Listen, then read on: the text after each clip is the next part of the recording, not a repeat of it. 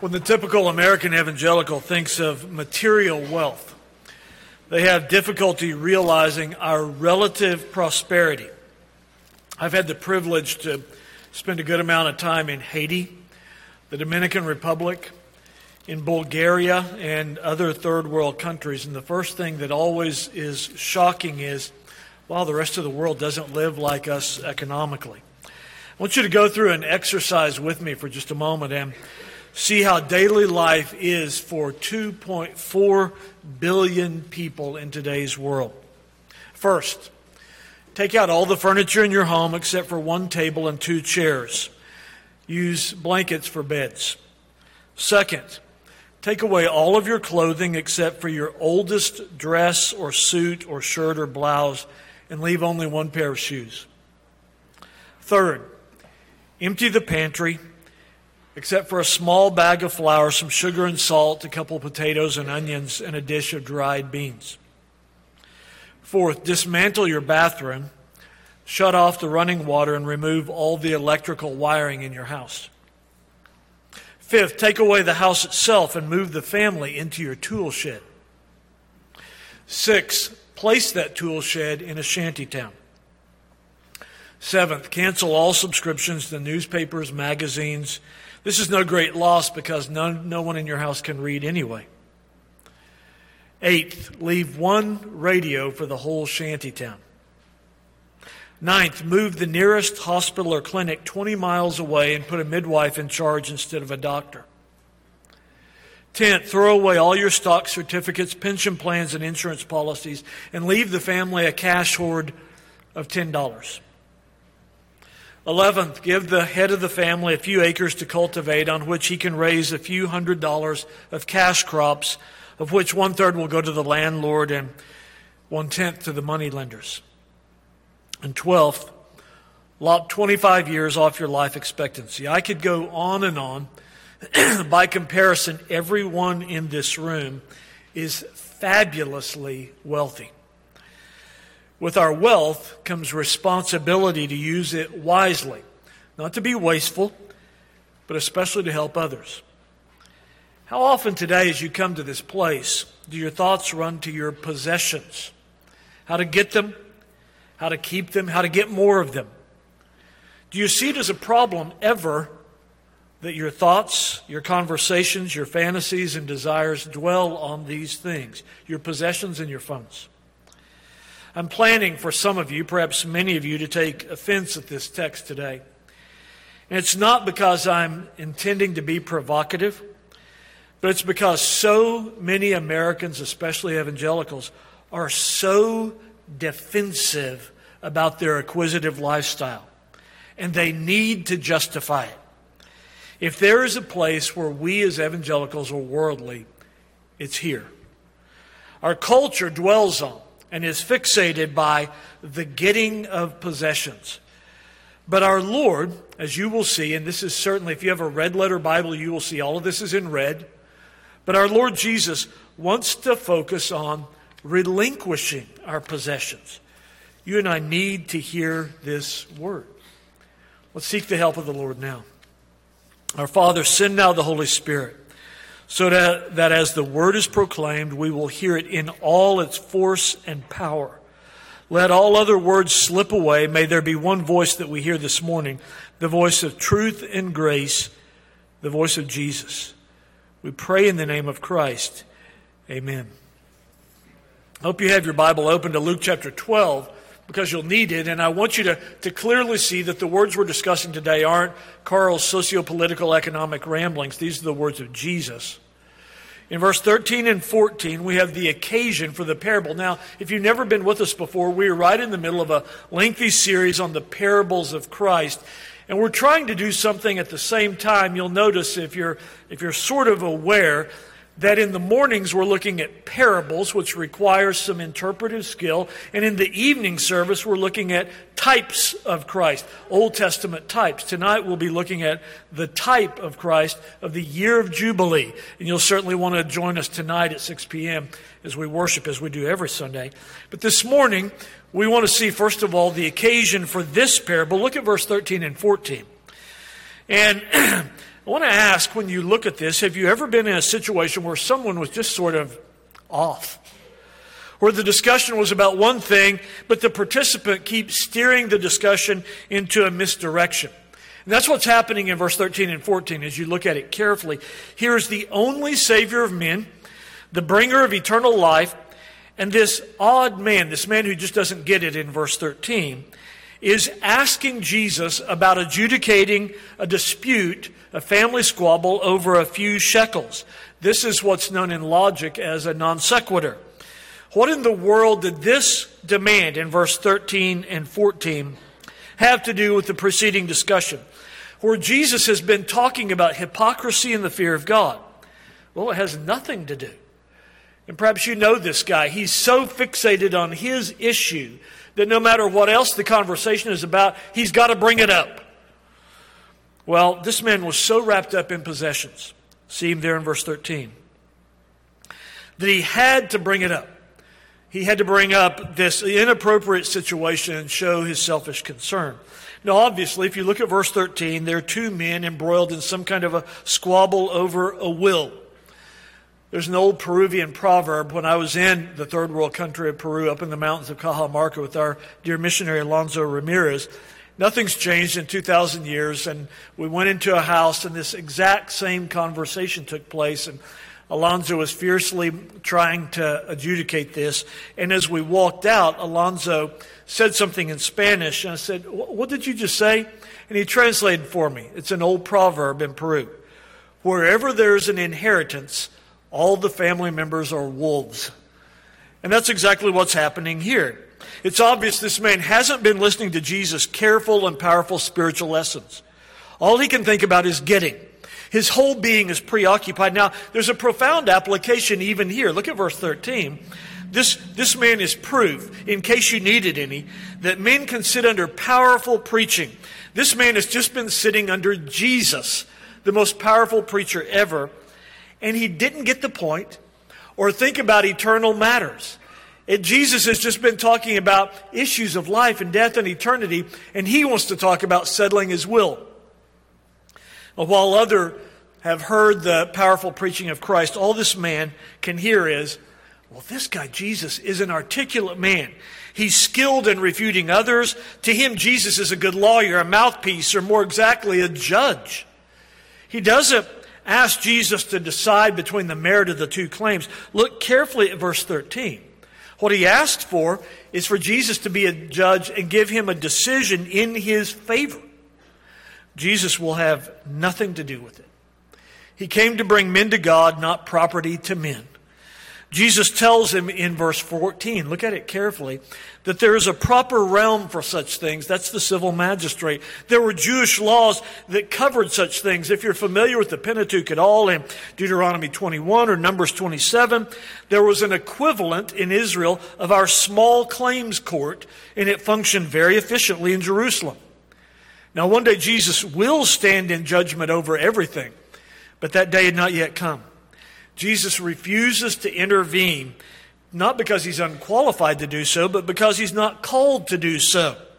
But more than that, he refuses to get involved because no answer he could give or adjudication he could make would solve the real problem. A heart of greed, a mind filled with covetousness. And like many people today, this man wanted Jesus to serve him, not save him.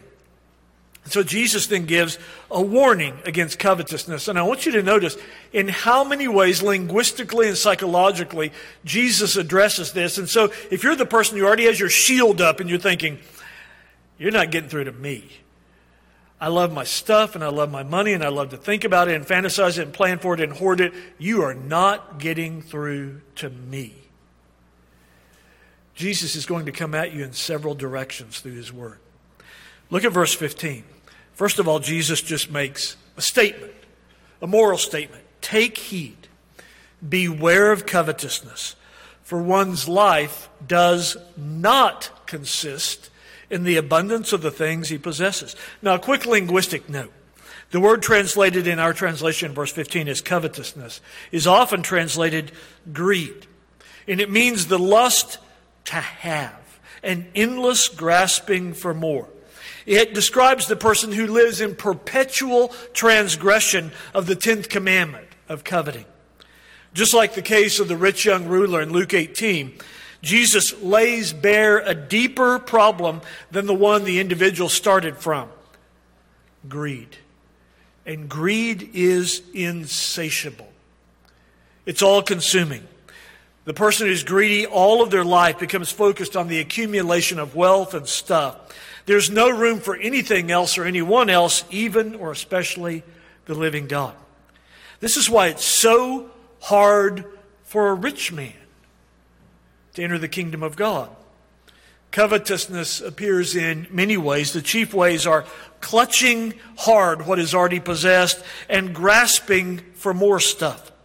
Greed and covetousness is always idolatry because it worships the god of stuff and possessions. Unless greed is restrained, mortified, repented of, it will ruin you.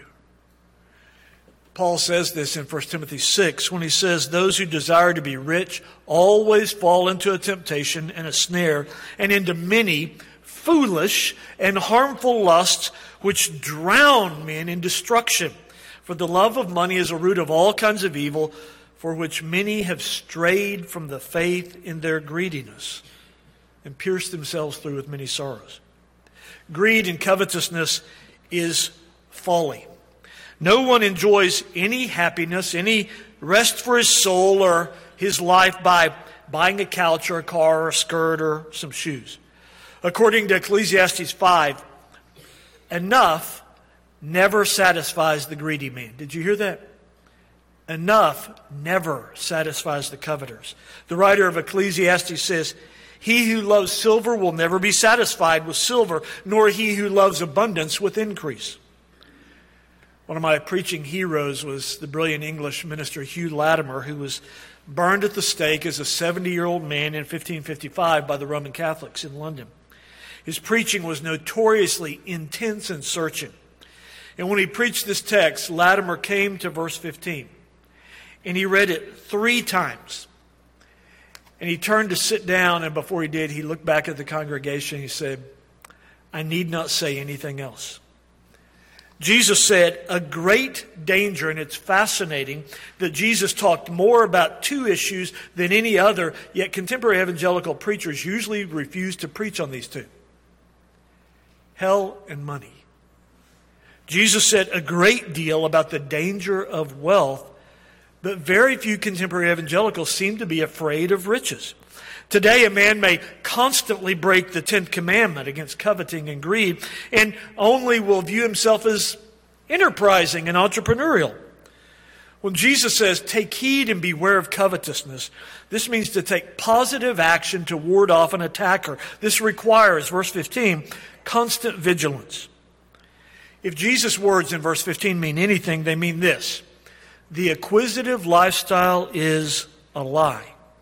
It says, no, Jesus is wrong in verse 15. Life truly does consist in the abundance of things I possess. And the more stuff I get, the better quality of life I'll have. But if John is true, when he says in 1 John 2, this world is passing away, then greed is dangerous because it aims your life in a direction contrary to what really matters. Stuff and savings cannot bring happiness. Only those who hunger and thirst after righteousness will be satisfied. Jesus alone is the bread of life who can fill your soul. He alone is the living water who can quench your thirst. He is the life, according to John 14. It was this sin, covetousness, which caused the evil one to fall. He was not content with his first estate. He coveted something different. It was this sin, covetousness, which helped to drive Adam and Eve out of paradise and brought death into the world. Our first parents were dissatisfied with what God had given them in Eden. This sin has been, since the dawn of creation, a cause for misery, unhappiness, strife, and quarrels. If you have little, be sure that it would not be good for you to have much. Did you hear me? Today, if you have little, it would not be good for you to have much. The old Scottish Presbyterian proverb is, it takes a steady hand to hold a full cup. If the things you have are taken away, be satisfied that God has wise and holy reasons for doing so. Happy is the man who knows and obeys Hebrews 13. Let your conduct be without greed. Be content with the things you have, for as he himself has said, I will never leave you or forsake you. The Apostle Paul repeatedly condemned greed. For example, in Ephesians 5, he says, all covetousness, let it not be named among you, as is fitting for saints. And he demonstrated that it was possible to have real victory over greed in this life, when Paul said in Acts 20, I've coveted no one's silver or gold or apparel. Now, all of that, you're thinking, Carl, you're about done, right? No. That's just the setup for the parable. Get comfortable. Look at the parable in verses 16 through 21. The central character in our parable is this rich man who thinks he's being wise and looking ahead. The problem is he's not looking far enough ahead, namely to the life to come. Now, this man is hardworking and honest and moral. This man is the picture of a prudent worldly man who rises to the top by industriousness, and then he retires to spend the latter part of his life according to his own pleasures. And here's his dilemma. Here's his big dilemma. He has a huge crop, but no place to store it. And so he asked himself, actually, he's on a good path for a moment. In verse 17, what shall I do? He's at the moral crossroads. What shall I do? The Lord has prospered me and blessed me beyond my wildest imagination. What shall I do? Here's his solution. I need several new storage buildings. Having solved the problem, he now can live in total self-indulgence and leisure. The problem is, with such a wealth of resources, his responsibilities had just begun. He mistakenly thinks, and here's one of his many mistakes, he mistakenly thinks he's only responsible for himself. The final question, in verse 20, when Jesus asked, whose will be those things you have provided, is ironic. The one person who will not enjoy the stuff is the man who hoarded it all. He's the one person who will not enjoy it. Let's analyze his problems. First of all, he's self-centered. I want you to notice how much the rich man spoke about himself. It's me, me, me. In the Greek text of 54 words, 18 are first-person words like I, me, and mine. He was totally self-absorbed. One sign of that is his inner dialogue. Look what he does in verse 17 to 19. Do you notice who he seeks counsel with? Himself. He doesn't seek external counsel. He just talks to himself in verses 17 through 19. He acts as if it's all about him and as if he were the owner and lord of these possessions. No one else figures into his calculations. He doesn't even thank God for prospering him. In verse 17, look how he speaks of it. He says to himself, I have no room. The 4th century church father and mentor of Augustine, the great church father Ambrose, said, oh, my foolish friend, you have room. You have barns, the cupboards of the needy, the house of the widow, and the mouth of the orphan. This is where you should stow your beings, your belongings. In verse 18, look at his boastfulness, because this usually comes along with greed. Look at his boastfulness. He speaks of the crops as his, as though he were the one who gave the increase.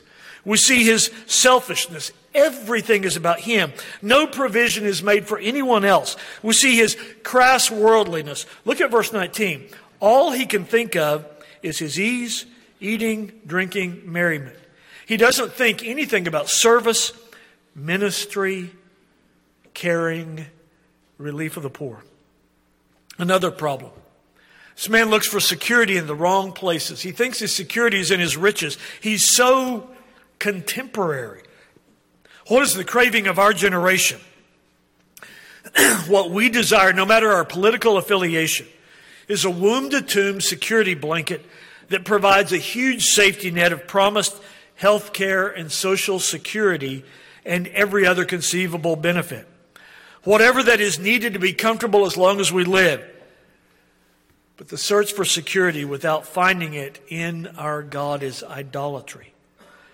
He's got another problem. Look at the parable again. He's too easily satisfied. He speaks to his soul, and look what his proposal is to his soul. Hedonism. He tells himself that he has inner satisfaction from this little arrangement. Of course he's lying to himself, because the soul can never find satisfaction in grain or food or drink or houses or recreation. God's response to him. Look carefully at verse 20. Because this is the response of a holy God who made you and made all the stuff. God's response is, you have no future. This man never prepared for eternity because wealth and ease in this life were his whole life. Did you hear that? He had never prepared for eternity because wealth and ease in this life was it for him. We hear the Lord's divine assessment of this man. Look at what the Lord calls him in verse 20. A fool. For all is lost. This man lost all his possessions, and he lost heaven in one night. In biblical parlance, the fool isn't someone who's silly, but someone who has a distinct spiritual problem. Remember Psalm 14, the fool has said in his heart there is no God. The fool refuses to deal with spiritual realities. He doesn't know God. He doesn't thank God for the plentiful produce, since it's the blessing of God that makes rich. He didn't ask God what to do with the surplus. He didn't offer his time and talents and resources for God's service. He didn't acknowledge God's sovereignty over his lifespan. He didn't give one thought to God at all. He's a fool. Because he doesn't consider what is wisest between his 30,000th year and his 30 billionth year. Only what is between his 50th and 51st year. A wise man will always choose what is best for the long run. This man is a fool because he didn't even factor in God's intervention. But that didn't stop God from intervening that night. He's a fool because he ignored powerful truths such as this. He's mortal. Life is over. No second chances. He's lived not thinking about death one day, and now it's time. He's a fool because he's accountable. He must now answer for his stewardship and his choices. He's a fool because he never says, if the Lord wills. He's a fool because he doesn't regard all those possessions as being given to him to steward, and for which he will give an account for one day. Soon it will turn out. Look at the closing statement of Jesus in verse 21. So Jesus, if the Lord Jesus didn't get to you in his first statement in verse 15, where he makes a statement of the case, and then if the Lord Jesus didn't get to you in the parable in verses 16 through 19 and through 20, now Jesus comes at you again in verse 21. And he makes a closing argument. This man is a parabolic figure. We're told this in verse 16. This is a parable. That's why we're preaching it.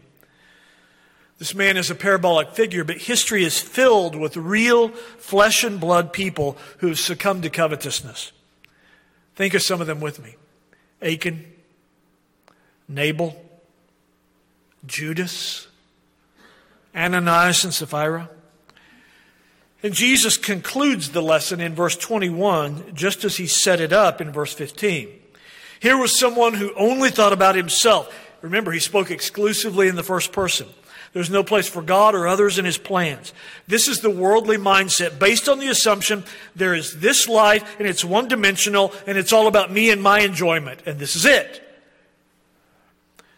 Jesus' disciples, on the other hand, are those who amass heavenly treasures, because that's where their hearts are. What does it mean? Look at the end of verse 21. Jesus said, so is he who lays up treasure for himself and is not rich towards God. What does it mean to be rich towards God? It's the antithesis of being rich towards self. Being rich towards God is to acknowledge that everything you have, your home, your funds, your stuff, your abilities, is from God's providential hand. and then striving to use what He has given you for the good of others and the glory of God. It means loving God and loving your neighbor. It means embracing a simpler lifestyle so you'll have more to give for the spread of Jesus' name and those who are hurting and in need. Many of your neighbors and co-workers and friends are not rich towards God. Perhaps you're not. They've invested nothing in His kingdom. Nothing. They've not valued Him. They've not valued time worshiping Him. They've not valued knowing Him. They've not valued being with His people. They are poor towards God. When God looks as a judge at your life, He will not care how shrewd an investor you were and how good a saver you were. If you plead, "But Lord, I had barns bursting at the seams," He will not applaud you. You can enlarge your savings and your huge accounts to hold it all. You can plan your retirement so you'll have nothing to do but decide which golf course to play tomorrow. You can live as if this is all there is, only to discover at the end of your life you have nothing and you are a fool in the eyes of the judge. Or you can be rich towards God because you gave and gave and gave. How do we apply this profound, contemporary, relevant parable? Let me make several applications. First of all, the practical point of the parable is don't be a fool. A fool who lives for this world and gives no thought for the judgment and the life to come. By the way, this is the only place in the Bible where something looking like retirement is spoken of. And here it's in the context of disapproval. Of course, the Scriptures recognize slowing down and aging, but retiring to a life that's only about self-indulgence finds no favor with God. I would tell you by way of application that American evangelicals are the wealthiest group of Christians in history. That's a fact beyond dispute. American evangelicals are the wealthiest group of Christians in history. And they also have the lowest giving rate for the last 500 years. I get a newsletter from a group called the Ronsvold Group who tracks American giving. And it's been pointed out in the last 5 years, American evangelicals average giving 1.9 of their income to the cause of Christ. They are, to use Jesus' words, fools. They are not rich towards God. Their giving is a clear indication of where their heart lies. Is that you? Now let me point out, because someone will come up and say this, and I'm going to agree with you right now. You're a good Bible scholar. The Bible doesn't condemn wealth as inherently evil. Abraham, Isaac, Jacob, Joseph, Job, David, Solomon, Joseph of Arimathea, and I could name dozens more in the Bible were all very rich. And they were godly men. Scripture does warn us about the dangers of wealth in the strongest terms. Wealth is spiritually dangerous for both those who have it and those who aspire to have it. There are perils to prosperity. Wealth can, in the parable of the sower, we read of wealth choking out the word of God. Or as Paul says in Timothy, can create snares and temptations and give you a false sense of security. I want to ask you, when you read about this very prosperous farmer, how do you respond when you see him hitting it big? Bumper crop, barns full, needing to expand, and planning this way. When he says, my plan is to take my ease, eat, drink, and be merry. Did you sort of secretly, when we read that, say, man, wouldn't that be the life? This man has success, satisfaction, and security. What more could he want? But Jesus didn't see this man enjoying life. He saw him facing death. I could point out how often Jesus addresses this issue. He does it with great frequency. It's amazing how we have the ability to read our New Testament, especially the Gospels, and just sort of read past that and realize, oh, this is the 14th time Jesus has talked about the dangers of riches. Jesus sums up his philosophy in Luke chapter 9 when he says, what profit is it to a man if he gains the whole world, but loses his soul. Another application. Covetousness and greed are insanely foolish, because you will lose all your possessions the minute you die, and that might be this night. Proverbs 11 puts it in very clear focus when it says, riches don't profit in the day of wrath, but righteousness delivers from death. However rich you are, I know this about your manner of death. Every single person I'm talking to. However rich you are, you'll die poor. Because there will be no U-Haul behind your hearse. You will leave everything for someone else. Sandy and I have had the privilege, usually through tears, in the last few years of going through both of our moms' estates. They didn't have that much, and by the time we'd sorted it all down and thrown a lot of stuff away and taken it to Goodwill, and we sorted it all down, about all that I took away from my mom's house was this blanket and my grandfather's cane. That was it. Covetousness and greed are insanely foolish. But then I would tell you, by way of application, men misplace their discontent. They are far too satisfied with what they are, but they're discontent with what they have. When the reverse ought to be the case for every one of you. You should be content with what you have. That's the biblical model. We are told in 1 Timothy chapter 6, if we have food and clothing, we should be content. But we should be incredibly discontent with who we are, so that we might continue to strive for godliness. How do you know someone is covetous and greedy? I can tell you. What's in the heart comes out of the lips. I know within 5 minutes if a man I'm talking to is a coveter and greedy, because he starts bringing up his stuff, his accounts, his investments. They always are talking about possessions and monetary plans. I had a conversation 2 weeks ago with a gentleman.